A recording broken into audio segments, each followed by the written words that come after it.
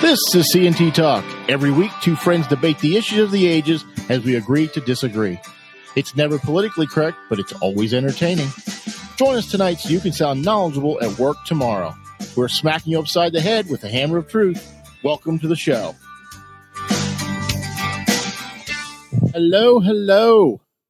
I want to welcome everyone to the show. I was called out this weekend for not disagreeing with Tony Moore. Or him not disagreeing with me more. Either way you want that's a lame and well-worn criticism. It was. It could have been. I could have been imagining that because I was in the middle of nowhere, lost, scared, but not alone. You just need to change the intro so that it is not false advertising, and then there will be no basis for the criticism. Well, I did point out to this person that we do disagree on sports quite a bit, but that's about the only thing we really disagree on. Right. So, okay, we agree to sometimes disagree, but most of the time agree. Is that better? Is that a better intro? Not really. Okay. I think you should just say that we have unanimity over what is correct. Yikes. So, okay. So, a few things have happened since we last spoke, but just a few. They're not necessarily new things, but they're the same things ratcheted up a few degrees. So you wanted to talk, you'd sent me an email or a text last week and you wanted to talk about something. I'm going to let you go right into Minnesota.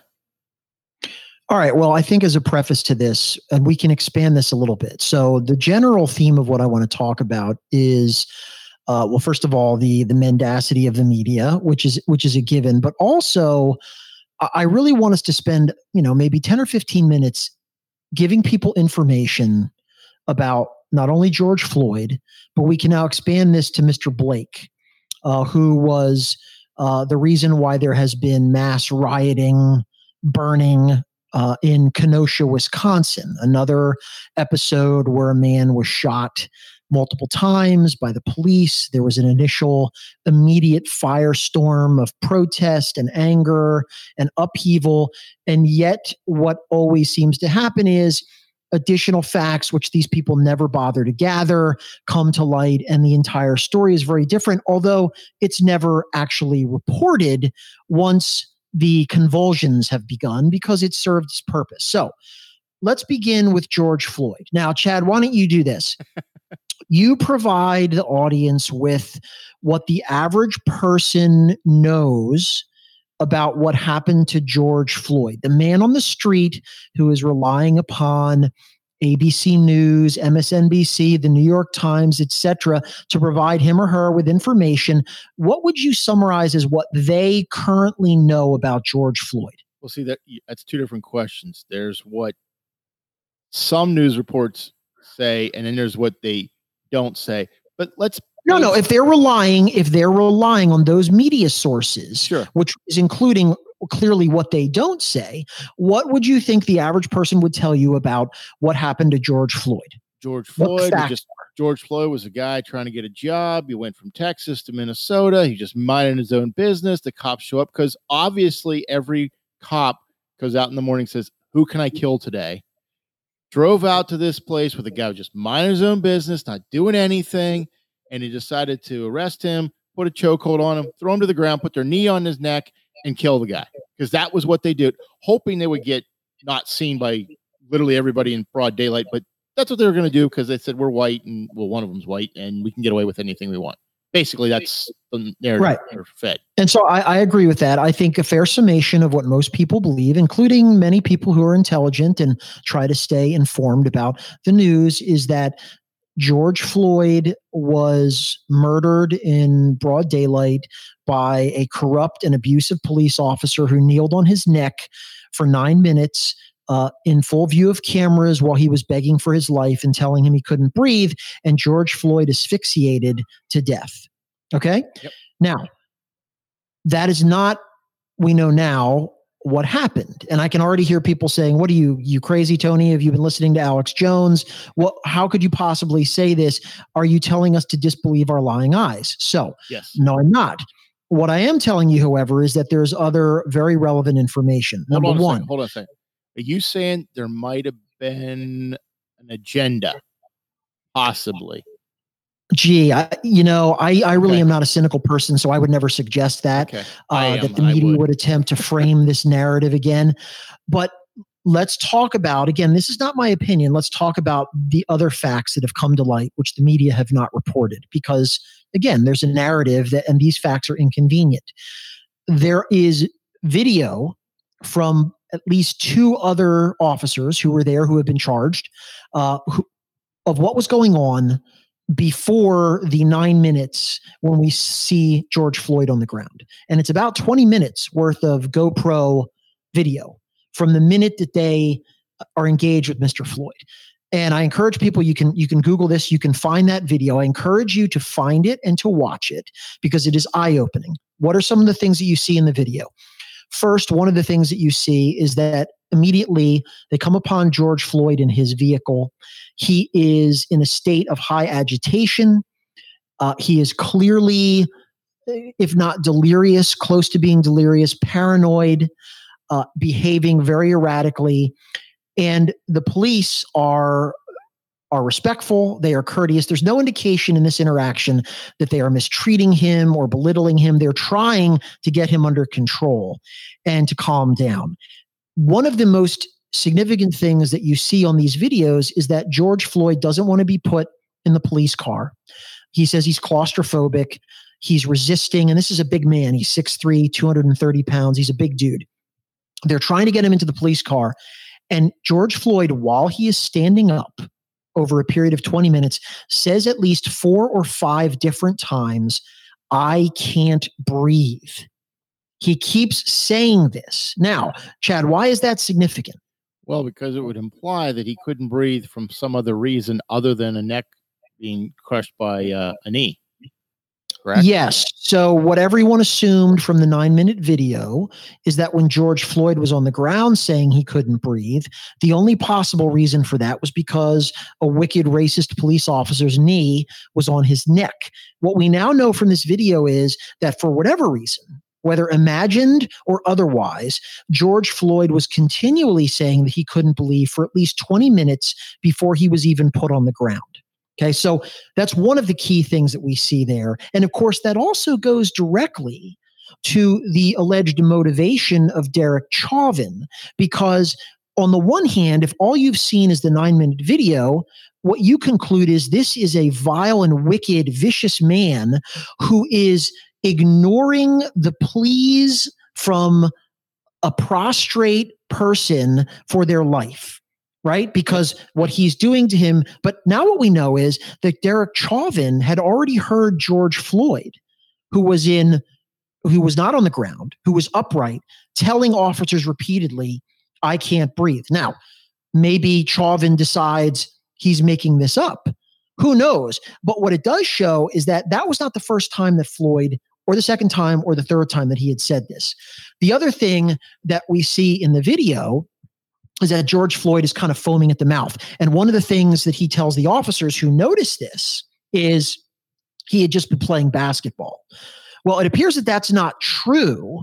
And so now what we need to add in from the video, which is courteous encounter, extremely bizarre, paranoid, almost delirious behavior, and repeated statements that he couldn't breathe, to what goes on after he's dead, when there is a chief medical examiner for Hennepin County who examines the blood toxicology. And Chad, why don't you tell people in general, by the way, I'm sure most people have never even heard of this. And the reason we know about this, and Chad will summarize what was found, is that the prosecutors just released a memorandum of their meeting with the chief medical examiner. Okay. This is the guy that does this as his job for that county. And they memorialized this in a memorandum. That memorandum was completed and known to the police 3 months ago. They released it this week. I will leave you to decide why it is that they delayed for over 3 months while Minnesota burned the release of this memo. And Chad, why don't you tell the listeners kind of just the nutshell of what the chief medical examiner had to say to the police, or to the prosecutors. To the prosecutors, which he briefed on May 31st at 7:30 p.m. Remember, George Floyd died on was it 28th, I believe? Yes. So 3 days after George Floyd died, the prosecutors had this information from the chief medical examiner. Okay. So basically, he summarizes that George Floyd had toxic levels of drugs in his system. 4-ANPP, a precursor to metabolite of fentanyl. That's not the big thing that he has is fentanyl. Methamphetamine, fentanyl 11. He said that's pretty high. This level of fentanyl can cause pulmonary edema, meaning fluid in the lungs. Mr. Floyd's lungs were 2 to 3 times their normal weight at autopsy. This is a fatal level of fentanyl under normal circumstances. So what he's saying is this guy had so much fentanyl in his system that he was going to die regardless of what else happened in the situation. That's the I think he also said the urine as well to confirm it. Yeah, I think it's also summarized in the memo that he told the police, in any other circumstance, I classify this as an overdose. Here's what he said. The medical examiner said that if Mr. Floyd had been found dead in his home or anywhere else, and there were no other contributing factors, he would conclude that this was an overdose death. Right. So let's put this together. We now have video that demonstrates that Mr. Floyd was, according to him, having trouble breathing even when he was standing up. He was behaving erratically as if he was on drugs, which he was. In fact, we know that he has, from the toxicology report, not only meth, but as the medical examiner said, a lethal amount of fentanyl in his system. And what is going on is that his lungs are actually filling with fluid. Yep. He is dying from respiratory distress. And we know that this was occurring because at the autopsy, as Chad just recounted, his lungs were 2 to 3 times their normal size because they had been filled with fluid. None of this could possibly have been caused by Derek Chauvin being on top of him. And in fact, what we also already knew from the autopsy was that there are no signs of trauma or asphyxiation as a result of what had occurred. Now, we didn't hear that early on. We heard that the preliminary results said there was no trauma to the... Sure, we already knew that. The bombshell here is that the police, I keep saying the police, the prosecutors knew 3 days, 72 hours after this occurred, that their chief medical examiner would have to get on the stand and opine that Mr. Floyd almost certainly died from a lethal overdose of fentanyl. Did they release this to the public? No. Did they tell anyone about this? No. They buried this for 3 months. And in the meantime, riots, looting, burning across America because people think that George Floyd died from a guy on his neck. One other thing to add, which the media has not reported, which I think would be exhibit number 1 that the defense team is going to blow up at trial. The Minneapolis Police Department has very specific training procedures for police in how to deal with an agitated person in a drug-induced state. Chad, I'll give you one guess what technique is recommended in the police's own training materials that, of course, would have been given to Derek Chauvin. And what do you think that is? I'm going to guess there's a knee on the neck.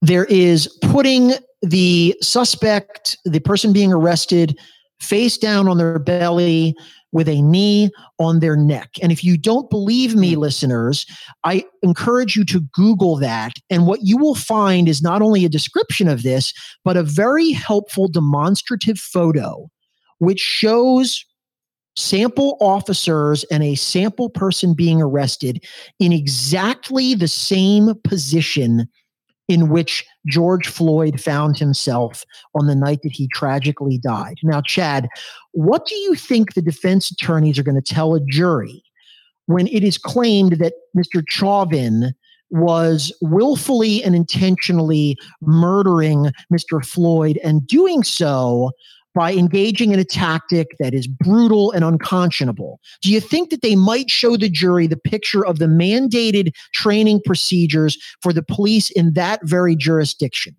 I would if I were his defense attorney. That's what I would pull out immediately. And you know what? You're not even a lawyer. So no, I suspect that a competent criminal defense attorney is going to be blowing that up and plastering it all over the courtroom. So, what can we conclude from all of this information that our disgraceful media has no intention of publicizing? Well, first of all, based on the medical examiner's findings, based on the direct video evidence, there is simply no way that any prosecutor can charge Derek Chauvin with any type of murder. Do you agree with that? I agree that any other prosecutor other than Keith Ellison, yes. Yes, we're assuming a prosecutor that has ethics and that is not grandstanding to a mob. Yes. That is correct. Because remember, being a prosecutor is not about getting your man, not about appeasing a particular narrative.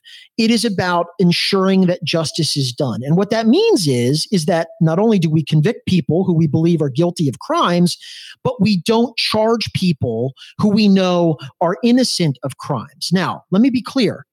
I'm not saying that there can't be a potentially lesser charge against Chauvin for abuse of his authority, for using tactics that were perhaps unnecessary. It's a long time that he was on Floyd's neck, but there is simply no way that a prosecutor in front of a fair jury, and that's an open question. I'm not sure Chauvin can get a fair trial anywhere in the country. Based on this information, what the prosecutors knew 3 months ago, you cannot possibly, with any sense of ethics, charge him with any type of murder. He didn't die from a knee on his neck. He simply didn't. So the question becomes then, if it's in the manual and George Floyd was lethally dosed by his own hand, why would he be charged at all? You said even of a lesser crime. What would he be charged with? I don't know. I don't know enough about the criminal code in Minnesota to speculate about whether there might even be a lesser charge. What I would assume is that what should really happen here is that there's some kind of internal discipline, potentially, if an investigation concludes that he did something impermissible. Maybe the argument is that's an appropriate training technique, but you ignored somebody who was still claiming that they were in distress, and therefore you have to change your approach. You have to let him sit up. Who knows? But the bottom line is, under the criminal law, based on that information, remember, the standard in a criminal trial is beyond a reasonable doubt. There is now enough, it's not even just doubt. There is conclusive evidence from the chief medical examiner that this guy died from his own actions in overdosing on a drug. It doesn't give me any delight in saying that, but most people who purport to be about justice should want the truth. What if Derek Chauvin is your father or your husband? Yeah. You want him going to prison for the rest of his life because of a 9-minute video that depicts him as a demon? No. When we now know that the reason this man died had nothing to do with that knee on his neck, nothing medically to do with it. There is no way that you can prove beyond a reasonable doubt with that evidence that he committed murder. Impossible. So I think that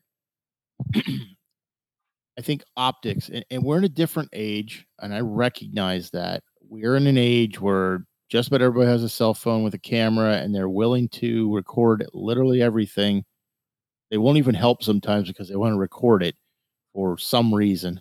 We saw that with Rodney King in 91, but it's more prevalent, obviously, now that everybody has a camera in their pocket. And I think it changes some of the calculus on when people look at these videos. I've never been a policeman. I know many policemen, but I've never been a policeman. I've never done a ride along.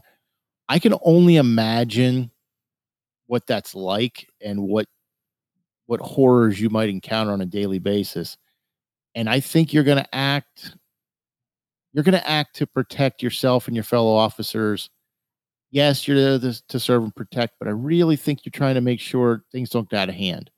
And, maybe 99 times out of 100, this is something that happens and there's no real long-term repercussions for the criminal. And it's just what you do. The manual says we kneel on his neck, we keep him subdued so we can get him calmed down and get him in the car. Obviously, we pick and choose the pieces of video we want to watch, so the one that's most damning to whatever narrative we're trying to put out. I think it makes it hard for the average person to look at that video and go, how is that officer not in the wrong? And it looks like he was causing the death of George Floyd. And I don't think the facts even make any difference to the average person. And obviously, the facts in Minnesota were withheld for months. I question why they came out now. What changed to suddenly let them come out? Did somebody say, I'm just tired of sitting on this? Because they probably have to be produced in discovery. Okay. And here's the other point, which kind of dovetails with what you're saying. You're right. I don't blame most people for forming knee-jerk opinions based on the video that they saw. But this is the problem with our media, which is if we had an even halfway honest media in this country, what you would have seen is, of course, they're going to play the initial video. That new information, even though it's ridiculous that the prosecution did not tell anyone about this the minute that they knew, but that new information has been out for about a week now. Yeah. Do you think that any major media outlet has reported on that memo? Nope. Not a single one, and they will not. It will be buried at the bottom of the Laurentian abyss. Yep. Why? Because they have no interest in the general public knowing all of the facts. If we had a media that was doing their job, they could say, hey, you know what? Without commentary, here's some additional information that the public should know, since this has sparked nationwide rioting about what may have happened here. Draw your own conclusions. Here's the GoPro camera video that for 20 minutes leading up to the incident from the two other police officers. Here it is on our homepage. Go look at it. Here's a memo from the prosecutor's office that talks about the chief medical examiner's findings. Those findings contradict the narrative that he was murdered. Please peruse it at your leisure. They won't do that because they've decided they're on a particular team. Sure. The team is so-called social justice. But you know what? There's no justice for someone like Derek Chauvin or anyone else, because when you do this, you inevitably destroy individual justice. It's not the job of the media to play favorites or gatekeepers for information. Let the people know and decide. They've decided, of course, that they want it suppressed because it doesn't support their worldview. So, and that's the problem. Let's very quickly segue into the other case. Mr. Blake. Yes. We'll do the same thing. Yes. What does the man on the street know about, in particular, LeBron James know about what happened to Mr. Blake in Kenosha, Wisconsin? Okay, so those are two different things. LeBron James knows nothing because he doesn't care to know anything. The average person saw a black man get shot, it sounds like 7 times. And in the back. In the back. So I know where we're going to go with this story. My question remains, much like Derek Chauvin, 7 times seems like a lot. I'm just going to say that it seems like excessive. You say once or twice, maybe I buy you needed to do that. I'm not talking about shooting for a limb. It's not the movies. But 7 times seems like a lot of shots. Now, I know some of the things that led up to that, and we'll talk about that. But it just seems like an excessive amount of gunshots for the situation, for the single individual. But go ahead. Okay, so before we get into the number of gunshots, let's also talk about, amazingly, the similar issues of absence of additional information. Sure. I think the public also heard from initial reports that Mr. Blake was going to break up a squabble between 2 women. Yep. He was acting in a very benevolent, sort of Good Samaritan way. He was a good guy, just like the media portrayed Mr. Floyd as a good guy. And you know what? Maybe Mr. Floyd had become a good guy, but he recently was not a very good guy, and in fact had a long criminal history. Sure. Anyone can change. No one deserves to die because they're a bad person. But if we're going to report these things, then we need to be accurate. Mm-hmm. Mr. Blake is also decidedly not a good guy. He has multiple felony convictions. The reason that the police were actually coming to that home that evening, we have now learned, is because there was an open warrant for Mr. Blake for sexual assault, basically rape.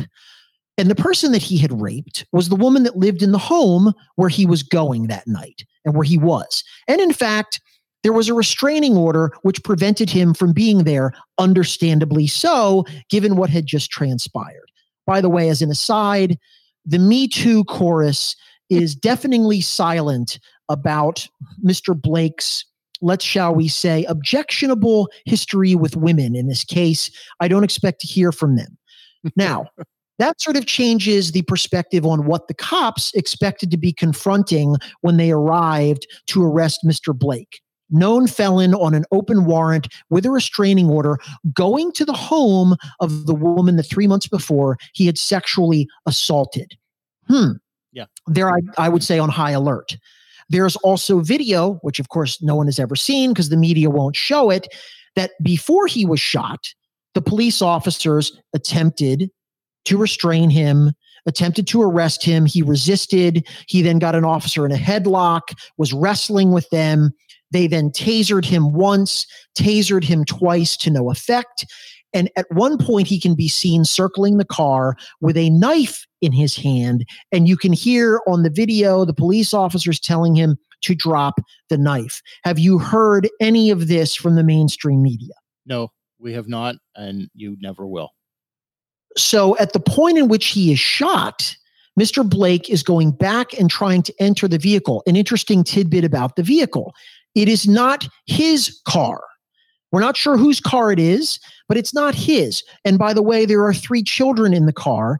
Mr. Blake has 6 children from different women. The children in the car are not his children. So one of the possibilities, and this is now, I'm not saying we know this, but one of the possibilities confronting a police officer that evening is that Mr. Blake was preparing to flee the premises in a car that he had just stolen from his ex-girlfriend with 3 children trapped, potentially hostages in the vehicle. He is an armed, known felon who has just struggled with police and resisted arrest. What do you do in that situation? Do you allow Mr. Blake to climb into the car and drive away and hope that he takes them to Wally World? I'm not sure. I would think not, but I don't live in the strange, bizarro world in which the media lives, so I can't really answer that. So at a bare minimum, and we don't know, and I'm not prepared to render judgment on whether or not the police ultimately in shooting him 7 times was appropriate. But what we do know is that they were confronting a very serious situation with a man who was a known criminal, who was at a home where he had sexually assaulted someone, who was armed with a knife, who refused verbal instructions, who resisted arrest, who put an officer in a headlock and was tasered. And that's what led up to the shooting when he attempted to get in the car, apparently potentially still reaching for something else, or at least still holding the knife. Now, does that mean that the officers acted properly? I don't know. I don't know enough about all of the details, and we'll find more as it goes on. But is this anything close to what the media has presented to the public as what happened here? Not even remotely. But that's not a real surprise, is it? No. And of course, as a result, we have 100,000 strong city of Kenosha burning, rioting, complete chaos in the streets, because all that the media cares to tell anyone is that a bunch of racist police murdered another African American. I want to read a Twitter post from Jonesy Laird. Says, imagine being repeatedly sexually assaulted, threatened, and abused over the course of 8 years. Somehow you manage to gather strength and courage to report your abuser and get a restraining order. A warrant is issued, but he doesn't go to jail. One day you're sitting at home and he shows up, has a knife on him, takes your keys. He's doing what he has done over and over. You're scared, so you call the police. They show up and your rapist gets shot while resisting arrest. But now everybody is talking about how honorable and a man he is. He gets over $1 million in donations. So you sit there thinking, why'd you even report him? Maybe it's your fault he got shot. You should have just kept being a victim and he'd be okay. Everybody thinks he's a good guy. So what he did was normal. It must have been. You must have exaggerated and reported him for nothing. Next time someone abuses you, maybe you won't report them for it. The last time you did that, the guy became a millionaire. The next girl being abused might be thinking the same thing. Are people thinking about the rape victim? Short answer, no. That's the Democratic narrative in a nutshell. We care about the women up until it changes the narrative to what else we want to push forward. I hadn't thought of it until I read that today. I thought, well, he's a bad guy, and we constantly get told, well, you're just demonizing this guy. He's a victim. But he was victimizing people. I think his actions are relevant, not relevant to why he was shot 7 times. And you're right. The investigation has to come out as to if that was necessary, unnecessary. I don't know. But he wasn't a good guy. He wasn't there for honorable purposes. He wasn't there because he was trying to break up a domestic dispute. He was the domestic dispute. He was the reason the cops were there. Now, I question why the cops couldn't find him, because reportedly an hour earlier, he was having a barbecue at his apartment outside. So it wasn't like they were trying to find him very hard, but they found him eventually. But it does question this whole Me Too, as you talked about. It's crap. They don't care about the Me Too. It's all about who can we punish? What narrative can we push? That makes me concerned, because I think if you saw today, the NFL is going to allow NFL players to put Blake's face on their helmets, but they wouldn't let. What a choice of a martyr. And the other very important issue here is, in these 2 incidents, and I will add all of the what I call the halo incidents, which have catalyzed the Black Lives Matter movement. So add in Trayvon Martin, add in Michael Brown, add in Freddie Gray, add in Eric Garner, right? All of these incidents, none of them have been reported accurately by the media. In fact, Michael Brown, that really was the galvanizing incident. Hands up, don't shoot. We've talked about this. That's a complete lie. Yeah. That literally never happened. Michael Brown robbed a convenience store, scuffled with an officer who was in his car, tried to take his gun, and then ultimately charged the officer. And you don't have to take my word for it, because the Obama DOJ, which is not exactly a friend to police who shoot African Americans, concluded, and believe me, I'm sure they were trying their darndest to figure out a way to bring the hammer down on that guy. They declined to bring any sort of charges. So all of these incidents that supposedly stand for the big lie, and what I call the big lie is the notion that there is rampant killing of minorities by racist police throughout the country. That is a lie. It's objectively false. We've talked about it. But every one of the incidents that's been used to perpetuate that myth has essentially been falsely reported, and in many ways grotesque fashion. So the big issue now that I ask anybody about this is, what specific information, what facts do you have about Mr. Floyd and Mr. Blake that show that this killing was the result of racial animus, as opposed to potentially abusive policing? Because remember, the claim here is they were killed because they were Black. Now, given the context of both that we have just shared, and again, people, if you're listening to this and you're shaking your head and you're saying, Tony, you're out, you've now gone full tinfoil hat. Here's all I would say to you. Everything that we have just talked about is completely factual. Go look at it yourself. You can pull up the actual memo that was written by the prosecutor's office in Minnesota. You can pull up the GoPro videos. You can pull up the videos of the police when they're attempting to restrain Mr. Blake. I'm not making any of this up. You just haven't heard about it because the media refuses to report it. The question is, Chad, what does any of this have to do with race, other than, if you're prepared to say this, the cops are white and the people who were shot are Black? If that's the only thing you need to know, that's fine. But then I'm going to be free to conclude, based on that framework, that anytime an African American assaults, robs, kills someone who's white or another race, that is automatically driven by racial hatred. I would ask the people like LeBron James if he is willing to assent to that conclusion. I suspect he would not be. Well, that takes me to the next topic. Sports are dead to me. I just want to say that up front. Are they what? They're dead to me. Yeah, you know what? I actually am sort of in the same. I don't know whether now. Look, I guess I will become weak if the NFL is playing, because I will watch Phillip Rivers if I can, quarterback for the Colts. But the NFL is also very close to dead to me at this point. So, in other news of pampered, spoiled, rich people, Major League Baseball walked off after 42 seconds. The NBA just about imploded in the middle of their playoffs, which frankly I didn't know the playoffs had really started. I didn't care. LeBron James was ordering this. He's effectively trying to sabotage something. I don't know what he wants to get from this. Even the NHL, which I think has 3 black players, decided to postpone games for 2 days in solidarity with the players.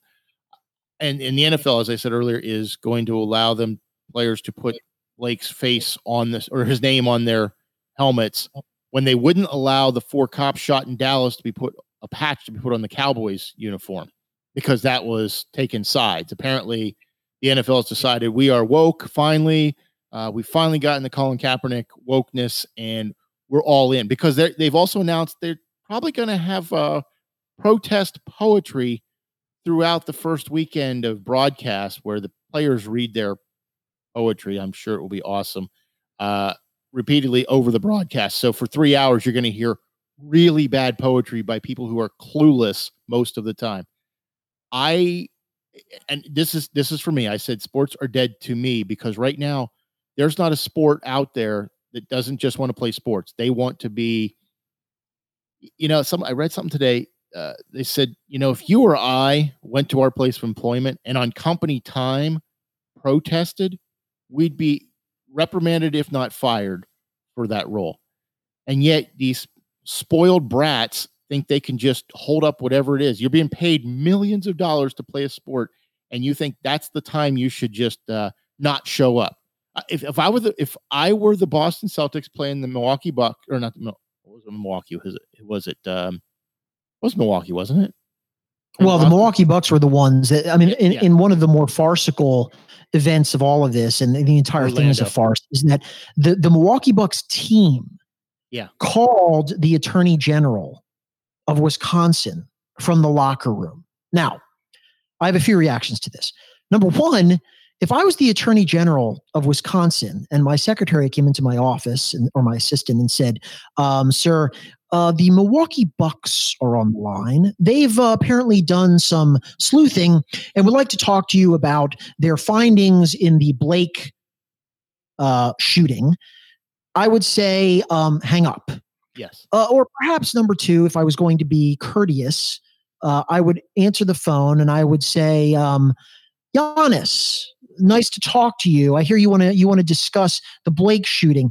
You have some additional facts on the ground that you want to provide to me? Oh no, you just want to demand sort of mob justice. Is that the idea? Yeah, see, my job as the attorney general kind of prevents me from doing that. In fact, that's the kind of thing that you've been fighting for. You remember the civil rights movement?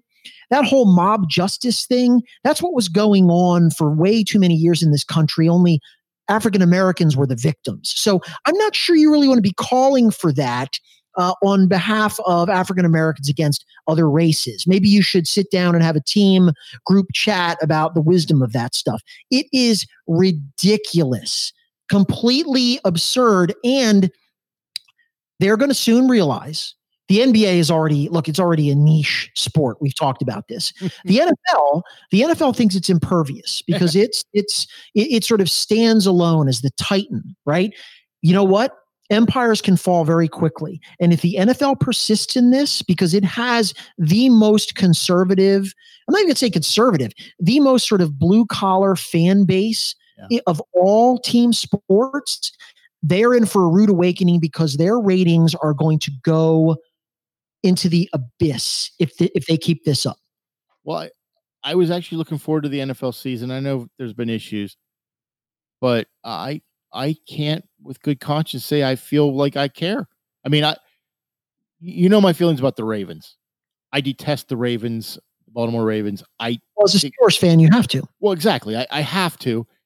And when they decided because they needed to not practice on Thursday, they needed to have a team meeting and see if they were going to proceed. I'm like, just get rid of all of them. Going back to the NBA, I think it was the Bucks. I don't remember which team it was that didn't come out on the floor and didn't tell anybody. You forfeit. Yeah, you're done. See That's ya. Right. You lose the game. Another point about the NBA. Adam Silver, the the most woke commissioner in the history of wokeness. Here, the interesting thing is that if you remember David Stern, the late commissioner of the NBA, who sort of mentored Adam Silver, David Stern was a very politically progressive guy. I mean, extremely progressive. However, he also understood the bottom line that he was the commissioner of a business enterprise. And the job of that business enterprise was to maximize the profits and the exposure and the value of that league. David Stern would not have permitted or tolerated 1 second of this ridiculous theater. You know what would have happened? The Milwaukee Bucks would have said, we're boycotting and not showing up. And David Stern would have said, okay, you've lost that game. Yeah. Why don't you tell me whether you're going to protest the next 2 games of your playoff series? We can handle that. You're out of the playoffs. Thank you for coming. Go home for the summer. You can get on Facebook and be activist to your heart content. Now, let me ask any of the other teams, are you going to play in the playoffs or not? If you're not, we'll just cancel all the playoffs. There won't be a champion. None of you will be paid. See you next year, maybe. Oh, also, I'm going to look into whether or not this constitutes a breach of your contracts and the collective bargaining agreement. And to the extent the league is losing millions upon millions of dollars for that breach, I'm going to sue each one of you players individually. Thank you. Have a good night. That's exactly what David Stern would have done. Oh, and he would also have said, and I stand with you in objecting to what I believe to be racial inequality in this country, but you're not going to do that on my time. Yeah. Goodbye. Yeah. That would have been the message from David Stern. Yes. But Adam we don't have adults in the room anymore, Chad. Well, we don't can communicate those things. The mob is ruling here. And the thing our friend, the historian, if he was objective, which he is obviously not, would remember the French Revolution. You cannot satisfy the mob. It does not matter what you give them. They will always want more. It's a blackmail scheme that goes back long time. So you give them the ability, you give the NBA players the ability to put garbage on their jerseys, put garbage on the courts, have their protest. They still have players coming out and say, well, they said the right things, but I don't think they're going to follow through. They're not acting. They've already given you more of a mile than the inches they should have ever even conceded, because it is a business. And guess what? People tune in to watch sports. They do not tune in to watch a political rally. If they want to watch a political rally, go to C-SPAN. It's all over the place. You can find it if you want to watch a political rally. They came to watch sports. Okay? So I don't want to hear about this is your opportunity for people to listen. Every athlete out there, I do not care what you think. Not at all, ever. Point. If you want to on your own time, on off days in the summer, you want to go on a barnstorming tour, LeBron, why don't you, go out on tour with the author of White Fragility and whatever other scholars you have advising you about these issues. Go town to town if you want. It's a free country. It's funny. They like to compare LeBron, who's now the so-called avatar for the socially just athlete, with Muhammad Ali. You know what, Chad? I don't ever remember Muhammad Ali saying in the 3rd round of a title fight, I'm boycotting the rest of this fight with Joe Frazier until I can speak with the DA of this county to talk about racial injustice or the Vietnam War. I want to talk to the president about the Vietnam War. No, you know what he did? He actually faced the consequences, refused the draft, was essentially stripped of his ability to box. Okay, I actually respect a guy like that. I don't agree with his political positions, but when it was time for him to do what he's being paid for, there was none of this nonsense. But everyone still knew full well what Muhammad Ali thought about these issues. As you said, if they can't separate if they think their work is now to be political activists, then go do that. Yes, I don't want to. You don't get paid nearly as much. Well, you never know. It seems to have worked out for Jesse Jackson and Al Sharpton. So that's true. Yes, the shakedown operations can be very lucrative. But I just want to be very clear on that to everyone. And I've said this for a couple of years now. I only care to watch the sport. I do not care to hear you talk about your opinions. And that may sound callous and rude, but I don't care what you think. I truly do not ever care what you might agree with me. I still don't want to hear it. I came to watch Philip Rivers throw a football. I don't care what Philip Rivers thinks about anything. And that's pick a Steeler. Same thing. I don't care what you think. I've never cared what you think. You have your lives. I have my life. I paid my money. I want to see you play a sport. That's why I'm here. It's entertainment, period. You're not entertaining me if you're talking about stuff I don't want to hear, good or bad. I don't want to hear it. End of story. I think one of the other problems here is the same problem that exists with the media, is that owners, the commissioner, right, people at a high level in these sports have completely lost touch with what the average person actually thinks. In other words, they're immersed in these bubbles where the only opinions that they hear are the approved progressive scriptures about all of this stuff. So the parties they go to, the people that they interact with on a daily basis, of course, most of the athletes, because the ones that disagree are cowed into silence, and they read their Twitter and they look at the New York Times and they think, oh my goodness, this is actually probably a good decision for us to get behind this, when they don't realize, as you said, the vast majority of the people who are paying their outlandish salaries, number one, don't agree with this one-sided presentation. But more importantly, as you said, they simply don't want any politics involved. Okay?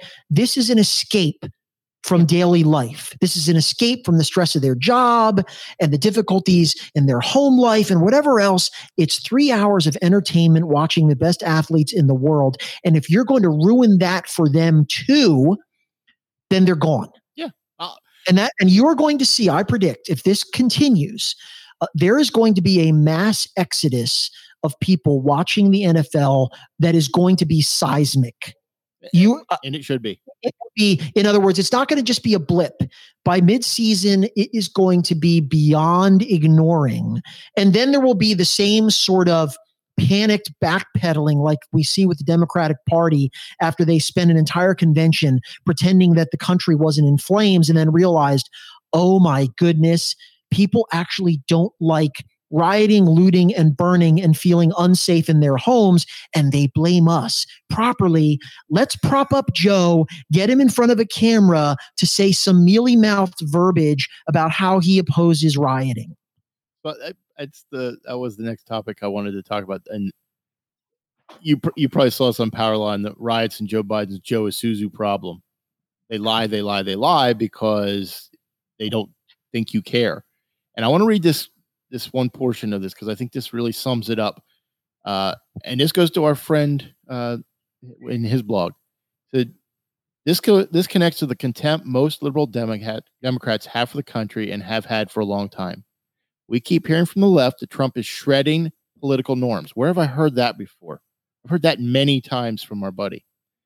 But who is it who wants to abolish the Senate and the Electoral College, repeal the Second Amendment, tinker with the First Amendment to allow censorship of quote-unquote hate speech? I want to touch on that when we're done here. Pack the Supreme Court and admit D.C. and Puerto Rico as states just to add 4 more Democrats to the Senate. And that's before you ask any Democrat to make criticism of the 1619 Project. And this author says, I'm not aware of a single Democrat yet who has done so, condemning the 1619 Project. But remember, Trump's tweets are mean. Exactly. Trump's tweets are mean. And the title of this episode is Words Matter, but Actions Matter More. So, yes, Trump says mean things. Trump acts in a boorish behavior. And I came to a realization the other day, and I really think I should have come to this sooner. There are people out there, including our friend, who only listen to words. They discount actions as meaningless. They only look at the words. So you hear Trump, and most times he doesn't sound presidential. He sounds less than presidential when he speaks. Certainly when he tweets, he sounds less than presidential. You hear Joe Biden cowering in his basement, and he sounds, just on the surface, if you just read a transcript, as presidential. But the actions of both are vastly different. Now, Trump has some bad actions as well, but there's nothing in Biden's 40 plus years in public service that make you think this man has anything resembling a backbone to stand up to anyone or anything. He's done practically nothing. And the things he has done, he's tried to repudiate as he goes about this campaign to try to make himself seem like I didn't actually do that. The problem is, he talks about I am for everybody. Did you realize, and I just read this today, he was one of the Democrats who didn't want to let the boat people from Vietnam and Cambodia into the country in 1975 because he didn't want them coming and taking American jobs. It was 150,000 boat people. Look it up. If you don't know who the boat people are, go look it up.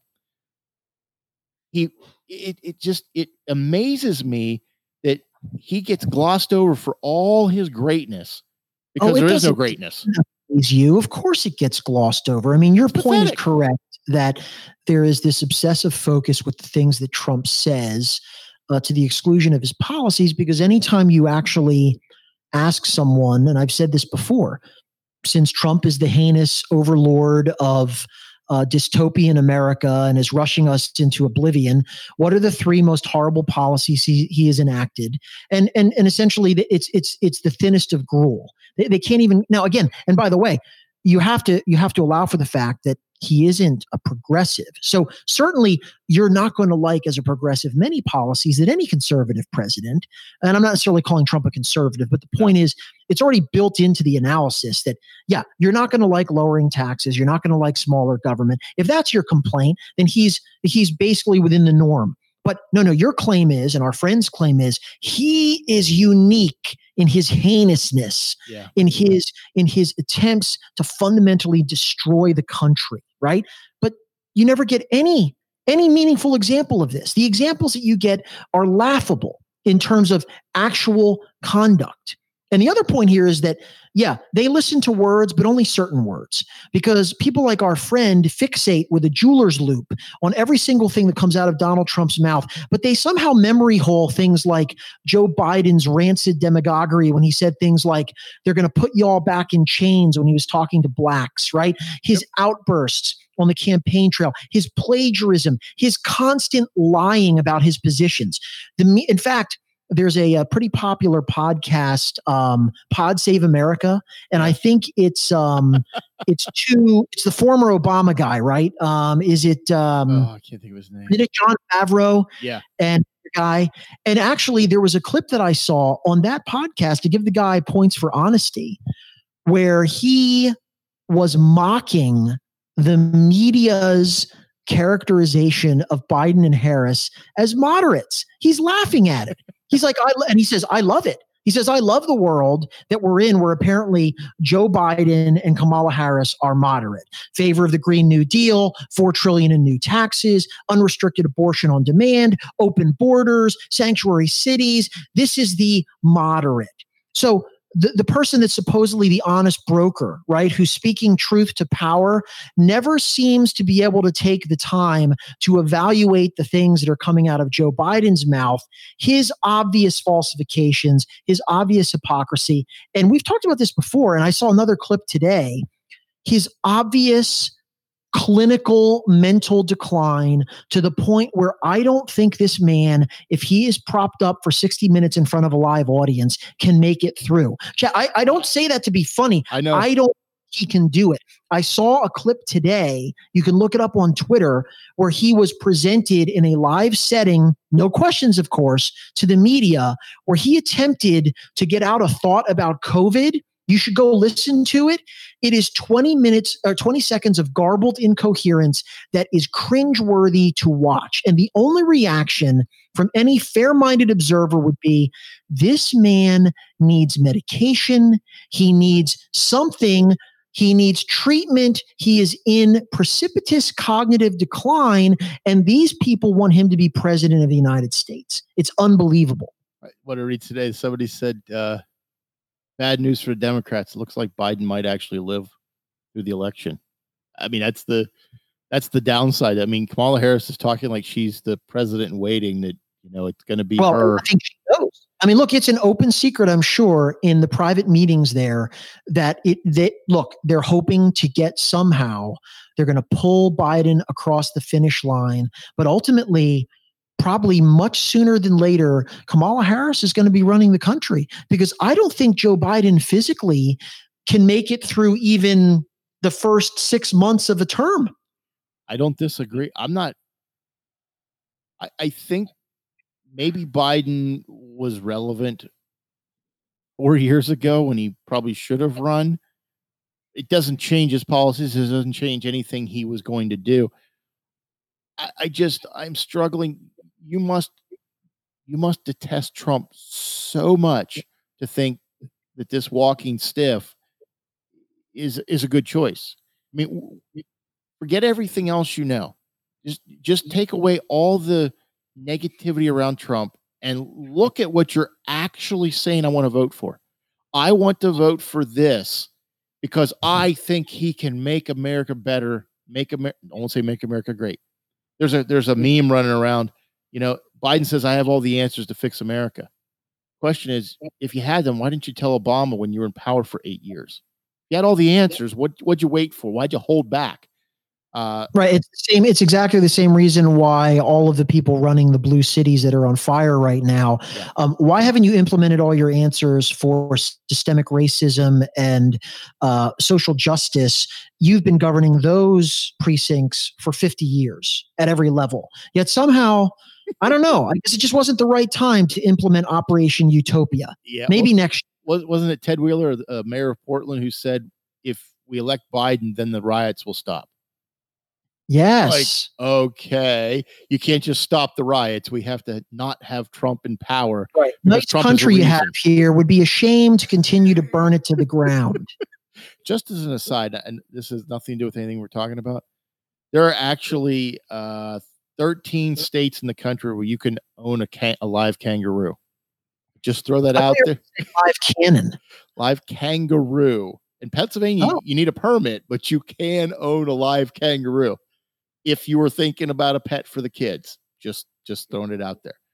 You know what? That might be a better option than another dog. So we're going to look into that. You just never know. I'm coming to the point where I don't like Trump personally. I wish he was not who he is. We've said that over and over and over again. I like most of his policies. I think I wouldn't want to be his friend because I wouldn't think I would be friends very long. He would stab me in the back and shuffle me off to the side pretty quickly. But I just don't see anything from the Democrats. They didn't. It's 4 years later, and they still put up garbage next to who Trump is beatable if you put up a living, breathing human being who doesn't offend everybody they speak about. Well, it's not even that now. And what is crystallized here in the last week in sort of the panic-stricken looks on the faces of people like Don Lemon and Chris Cuomo as they look at the internal polling. This is now boiling down, in my view, particularly for the people that are, supposedly the undecideds, the great swing voters, is one issue and one issue only: law and order. If you don't have that, if you have rampant anarchy, violence, chaos in your cities and soon coming to a suburb near you, nothing else matters, Chad. None of the other policy debates that we can get into, pick your issue, economic, foreign. If you can't guarantee the safety, the normalcy of your citizens, that they can walk down the street without being accosted by some maniac who's going to try to run them over. I mean, the guy that just got shot the other day in Portland, right? Yeah. Now, again, I'm not saying that this is like, we live in areas where we haven't seen this, right. But the point is that it's not going away. And you either have to be someone who's willing to step up and say, enough. By the way, have you heard a single Democrat?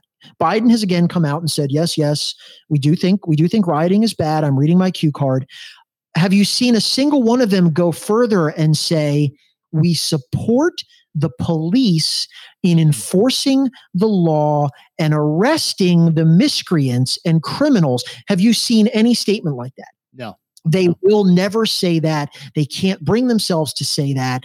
And so you have, if I'm Donald Trump, all I'm hammering, by the way, our friend would call this fear mongering. No, this is called reality mongering, because you have one party in this country who is simply unwilling to say that law and order matter, that they are the fundamental things that must exist for all the rest of society to function. And if you don't have that, you're going to have Lord of the Flies. And if I'm Trump, I'm hammering that message from now until election day. This is your stark choice. You have people who can't bring themselves really to denounce looting. In fact, in many cases, enable it, rioting and the destruction of your neighborhoods and the intimidation. Have you seen the footage of people now dining out in DC where you have these roving mobs who are going by with megaphones and demanding that they raise their fists, right? Yeah. It is encouraging an environment of threat and menace. And that is not a free society. No. And one party seems to understand this, and the other is oblivious or in some ways almost tacitly endorsing it. That issue by itself will win this election for Trump. I don't say tacitly endorsing it. I mean fully endorsing it. And I want to, again, our friend likes to talk about racist dog whistles. You know what I read recently? If you're hearing the dog whistle, you might be the dog, because I'm not seeing all these dog whistles he speaks of. He's like decoding for me what was said, what's behind the scenes. I'm like, I didn't read that. Now I'm not claiming I'm the most intelligent person that's ever lived, but I'm really questioning why you see racist dog whistles in every phrase if it's a Republican saying it. I'm confused by that. Is it really there, or are you just hearing it because he's messing with you because you can't understand whether the Trump derangement syndrome or it's just Trump.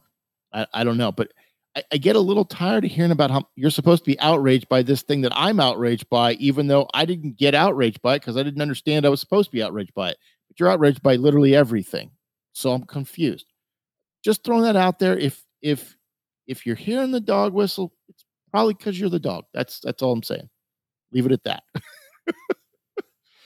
And if you find the things that we have talked about relating to George Floyd and Blake, what's his first name? What's Mr. Blake? Jacob. Is it Jacob? Yes. If you find that startling, if you are skeptical, if you hear your inner voice saying that's absurd, Tony must be parroting Fox News. I don't watch Fox News. I simply encourage you, go to the primary sources. Go to the videos, go to that memo, go watch it, go take it in, and then ask yourself the question, why is it, if you didn't know about this, that no one has really told you in the media? And I think that's a rhetorical question because we all know the answer to that. And then maybe the next time there's one of these episodes, and by the way, in a country of 330 million, there's going to be another and another because it's unavoidable.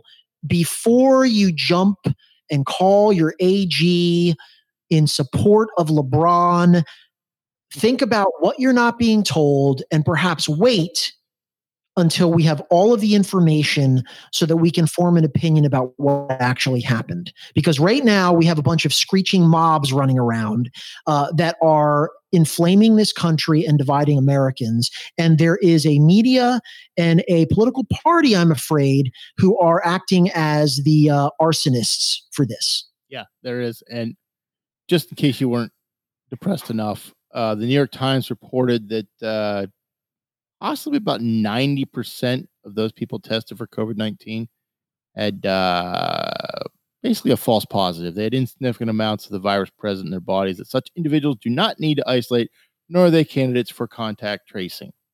90%. So every time you hear that number. So you know that had to be, they needed hard. Therapy after they were forced to publish that article. Yeah. 90% of the people test. That's pretty insane if you think about it. By the way, I suspect the person that wrote that article is now been fired. You do not work here anymore. That is true. Well, they claim there's a bottleneck at testing, that they're testing people who shouldn't have been tested. So that's why it's okay to get rapid testing, but 90% of the people you've tested didn't need to be tested in the first place. I believe all the experts. Well, somebody asked me about this weekend. They said, I'm concerned. School's going back in session. Colleges are going back. I'm seeing that the cases are rising. I'm like, yes, the cases are rising. People have the disease if you test for it, but are they symptomatic? Do they have any actual things that need treated, or they just have the disease? I said, how many times were you exposed to the flu over the course of a year or years that you didn't really develop? You felt not off, you felt off for a day or so, but you didn't really have full-blown symptoms. There's a lot of people like that out there. And I'm not saying everybody, obviously, there's people who've been very sick and people have died, but it's not everybody. And, we've talked about the younger that you are, the less likely you have anything serious from this. It begs the question, if we're doing all this and 90% of the people don't really have a need, why are we getting so freaked out about the number of people who have the antibodies? I don't know. Just an aside. Perhaps a subject we can further explore next time. Yes. Along with, we may have to talk about Jerry Falwell Jr. Okay. I was trying to avoid that, but sure. Oh, no. I actually don't want to avoid it because I think there's a bunch of different points that need to be made. Our friend made the claim that somehow his downfall was a bad day for team conservative evangelical. Apparently there's teams within evangelicalism. There's also, I guess, a progressive evangelical team that it wasn't a bad day for.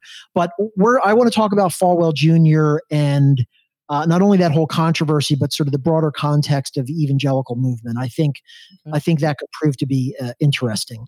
And if it's not interesting, you can speed ahead when we talk about grievances. Before we get to that next week, I just want to say, does it seem odd that our friend was almost giddy that Jerry Falwell Jr. crashed and burned? I mean, does it seem odd? Well, I think it seems rather predictable, wouldn't you, at this point? I think it seems predictable, but based on what he's proclaiming to be and his mindset and his, for lack of a better term, holier than thou attitude, he seemed very happy that this man crashed and burned, and his family and the debris. I would suspect that one thing he might say is that he's happy that a bad man who is harming liberty's Christian witness has been removed from power. And you know what? Okay. Insofar as that would be his position, I agree with him.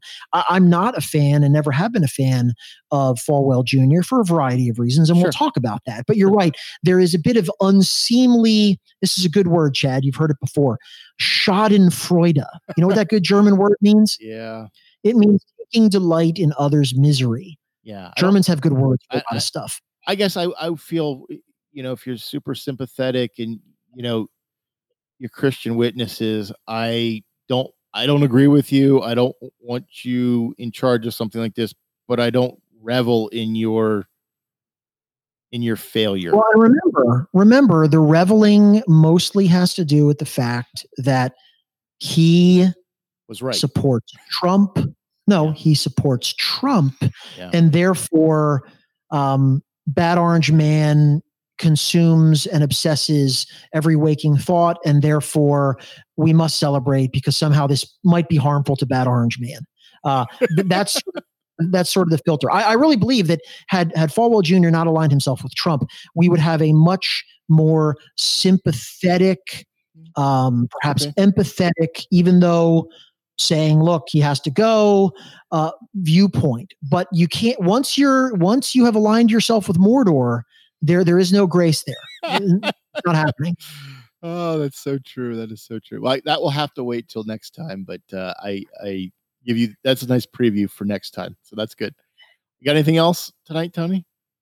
I have nothing else. We would love, as always, since Chad's hypocritical introduction says that we agree to disagree, we would love vicarious disagreement on any of the topics we have covered. I, in particular, because as I always say, I enjoy disagreement more than agreement, which means that I really don't enjoy this show very much at all.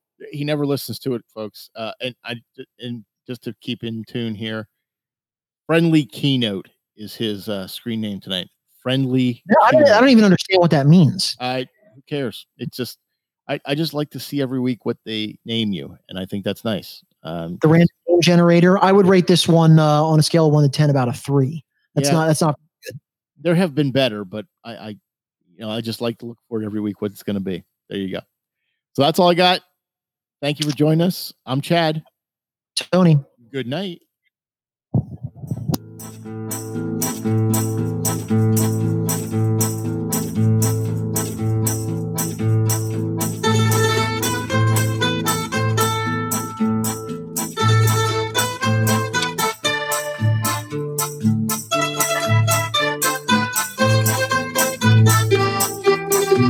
Thanks for listening. This has been a Hannah Tree production.